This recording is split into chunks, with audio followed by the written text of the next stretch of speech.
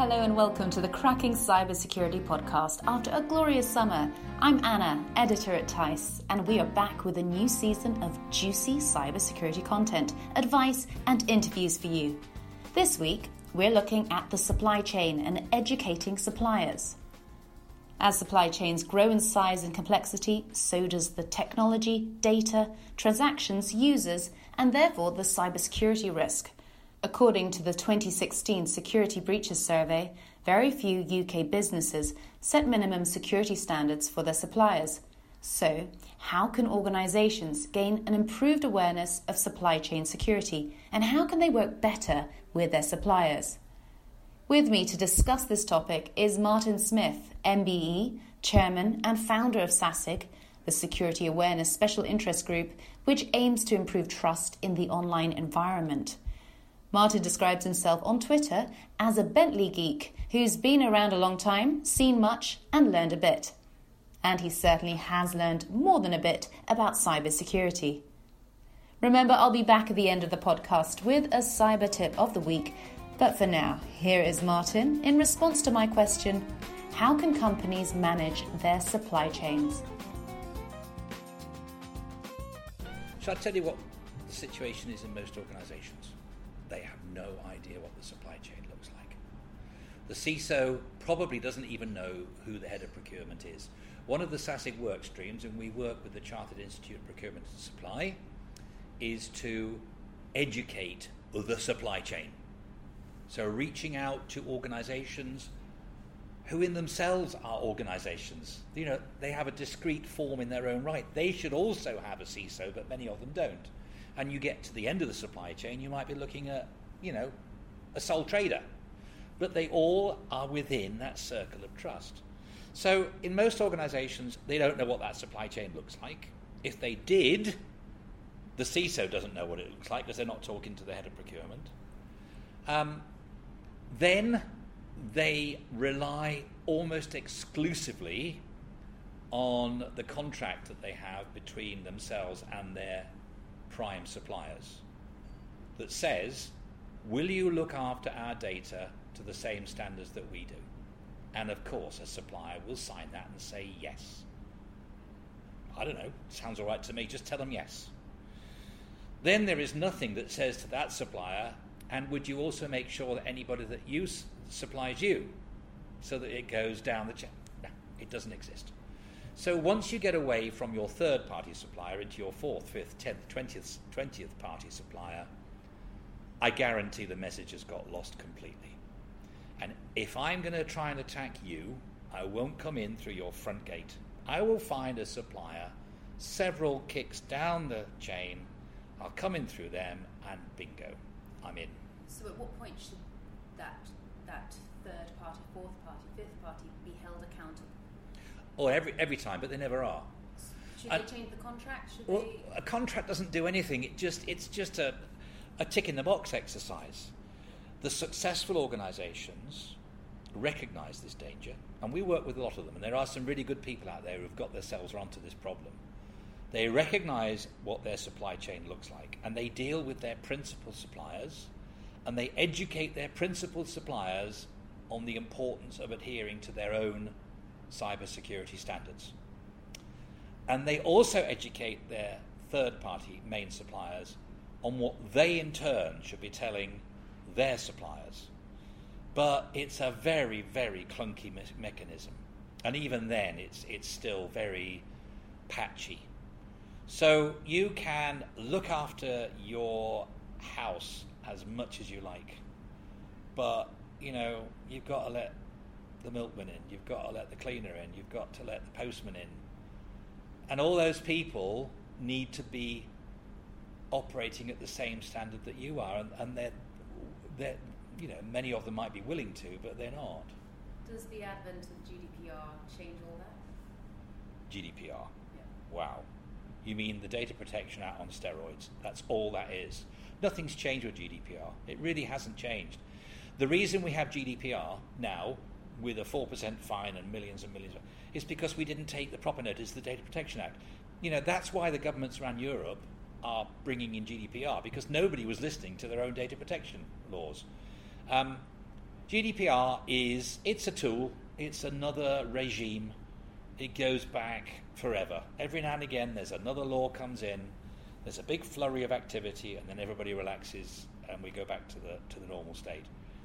GDPR doesn't change how you secure yourself. GDPR, in some respects, is a victim of its own success because people will work to comply with GDPR, which may not be the same thing as working to secure themselves or their supply chain. As long as you've got enough, or you're doing the things that will get you your GDPR. I'm a very old cynic, I'm afraid. I've been around a long time, 40 years, watching organizations duck and dive and avoid security because it's a cost, it's an overhead. And the most frustrating thing is that the best organizations and the most competitive organizations have the best security. And one of the things I ask clients, and this has been going around for donkey's years, but it's still a good one, is I ask people, why do cars have brakes? And they all look at me as if I'm mad. Well, what do you mean? I say, why do cars have brakes? It's to make them stop. No, it's exactly the opposite. The fastest cars are the Formula One cars, not because they've got the biggest engines, but because they've got the biggest brakes, so that they can brake later and harder and take bigger risks and outbeat the competition. So a company with good security is like a car with good brakes. And it gives you confidence, it gives you surety, and it gives you credibility. A lot of organizations are saying, unless you comply with GDPR, Cybersecurity Plus, or whatever, we won't deal with you. So that's a good way of doing it, but all that's doing is passing down the compliance tick in the box thing to the next level. What I like to see is organizations who work with their suppliers to help them be more secure, as opposed to just imposing upon them yet another requirement. Supposing an organisation has a good overview of their suppliers, should they look at their suppliers on the same level or prioritise them? How should they do that? Of course. I mean, it's like data classification. Some of your suppliers are more equal than others. Some will have more of your data. Some will have more of your sensitive data. Some will have more of your operational availability, continuity in their hands. You know, this is not a black and white thing. There are shades of importance with the supplier. And obviously those that are your main suppliers that carry more of your data, that leave you exposed at more levels, you need to really get yourself together with those people. And then there'll be the people that do come up and fix your air conditioning. But even they are a potential danger, as has been seen. Of course. So something like GDPR, something like cyber essentials, these are all excellent things, but they don't tell you, the MOT, I'm an old car buff, the MOT on my car tells you that on that particular date my car was in a state that got it through its MOT. Now, what happens after that is anybody's guess. So all of these various ticks in boxes, they help, but the most successful organizations that are the most secure and work best with their supply chains are those that accept they have a responsibility to help their suppliers be secure, not just to bark at them, but to communicate, work with them, to help them. Well, let's talk about that relationship in a bit more detail. How do you gain knowledge of your suppliers? You talk to them. Talk to them face to face? Well, I don't mind. It doesn't matter. You talk to them. These are the ones that matter. These are the ones that could hurt you. These are the guys who you are connected with. These are the ones who have access to they're in the circle of trust. They have access to your systems, to your data, to your people, to your customers, to your networks. Talk to them. They're not strangers. They're visitors into your home. If I ask you to stay in my house overnight and you steal my silver or you burn my house down because you were smoking in bed, that is not a breach of my security. My security was fine. It's the breach of the trust that I placed in you to stay in my house overnight. If you're staying in my house overnight and I am fast asleep and there's a knock at the front door and you go down and there's a complete stranger there who says, Martin lets me come and sleep here some nights when I'm in town. And you say, yeah, sounds fine to me, come on in. And that's a burglar. That is not a breach of my security. My house was locked. It was the breach of the trust I placed in you. And that is the equivalent of a phishing email. So I'm a great one for holding pictures in my head. That's like, why do cars have brakes? How many people are there in your security department? And when you're talking up to boards, those are the sorts of messages which we find really powerful. And I talk about this circle of trust. And you can see the board thinking, do you know what, he's got a point, I hadn't looked at it like that before. We're letting these people into our house. Yeah, of course we don't want them to let us down. Too many organisations don't recognise the need to secure themselves, let alone their supply chain. And I also include in that circle of trust customers, because a lot of customers are given access to systems and data and so forth. So I think a supply chain goes upstream to your suppliers and also downstream, because you are supplying your customers with whatever it is that you're doing. So whoever you are, there is always somebody above you and below you. My old mum used to say, dogs and cats upon their backs have little fleas to bite them, and little fleas have littler fleas, and so on ad infinitum. And that's the supply chain. We are just part of it. You might be the biggest bank or the biggest manufacturing company or the biggest government department, but you are still part of a supply chain. Nobody is at the top of a supply chain. We're all in the middle of one. So we have a responsibility to the people that we supply, and our suppliers have a responsibility to us. And that's only going to happen if we all talk to each other, not just bark at each other. So say you discover that your supplier has bad cyber hygiene. How do you go about educating them? Well, the first thing you say is, you've got to sort yourselves out, son, or we're not going to do any business anymore. I'm not having this. Now, there does need to be a degree of firmness. I remember years ago, I was what we would now call the CISO, it wasn't called that in those days, of a small bank in Luxembourg. And I used to fly back every Sunday night from Stansted for my job at this little bank. Loved it. Come back on a Friday night. And I was going back one Sunday evening. There was a guy sat next to me doing some very sensitive company business client work from the bank. And I leaned across and I said, excuse me, I don't think you should be working on sensitive company information in public. And he looked at me and said, oh yeah, and what business is that of yours? So I held the moment and I said, well, just so happens I'm your head of security, which got his attention. But his reaction was the reaction that you will get from anybody, was, oh, I'm so sorry, I just didn't realise. So if a supplier is not being secure, it's probably not because that supplier doesn't want to be a good supplier and do what you want him to. It's because you've not told him what you want. So it's communication. Communication is the key to all of this. Firmness. Firmness, but clarity. Tell people, right, I've told you what we should be doing for our employees. Tell them in a language they can understand what it is you want them to do and why. And for that, read supplier. And for that, read customer. And anything else we can do to inspire change? I find as a supplier, one thing that really motivates me to change is when they say, if you don't comply, we will go somewhere else. The supplyee, could be, there's a new word. The receiver of the supplier's efforts always has that final sanction. I'm sorry, but you've got to comply with at least whatever it is, our policies. A lot of government departments now will not deal with any suppliers unless they've got Cyber Essentials and Cyber Essentials Plus. But what I find astounding is the very tiny, tiny majority of organisations that have even got that. It's not even as much as 1%, I don't think. Because no one's telling them to. But if you want to supply a government department, you have to have Cyber Essentials, end of. That's enough, get your attention. Now, I'm not saying that that's necessary. Ultimately, I want to work with you. I want you to be more secure because I'm worried that you're going to make me poorly.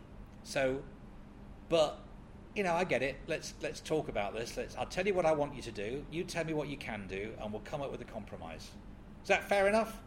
But so few organisations will take the trouble to communicate in that way with their suppliers. And they rely on a clause or two in a contract that the suppliers will sign anyway. And then if you've got really big suppliers, they'll just laugh at you and say, you know what, take us or leave us. You get that with a lot of big suppliers who say to their customers, yeah, I know what you'd like me to do, but this is what we do. And you've got very few other options to go to.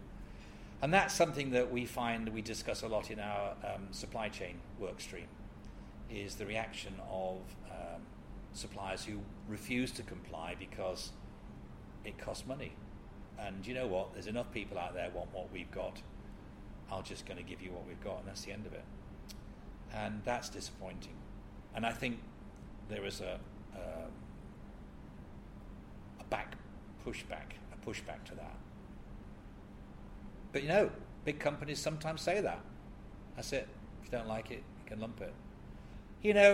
Suppliers are not dissimilar to children. They look up to you, they respect you, they need you, but they also want you to tell them what to do. And if you don't, you end up with horrible little kids. It's no more... I told you I keep images in my mind. That's an interesting analogy. People and suppliers are the same. Employers and suppliers are the same. They do not want to be insecure. They do not want to be the one that lets the side down.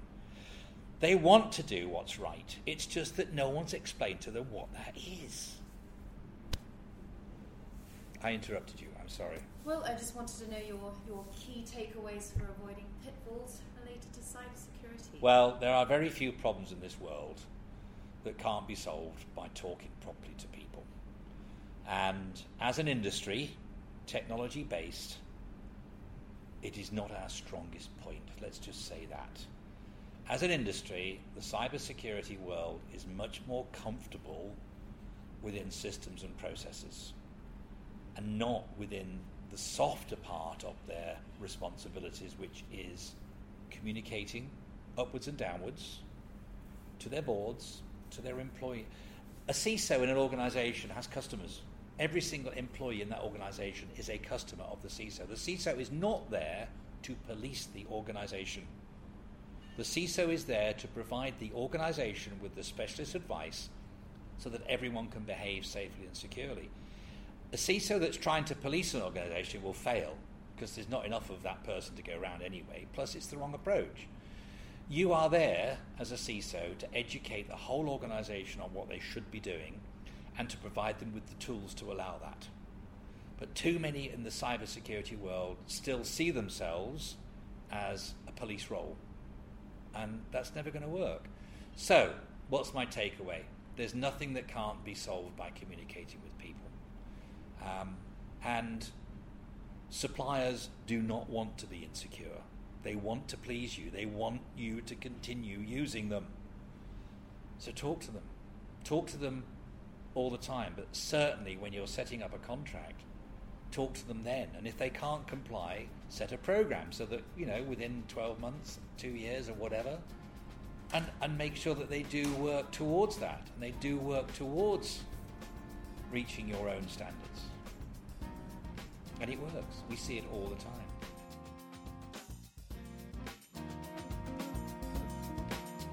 Hope you enjoyed that, and a big thank you to Martin. And as promised, here is our cyber tip of the week. Only download phone apps from trusted app stores or sites. Sounds obvious, but always check the legitimacy of the store.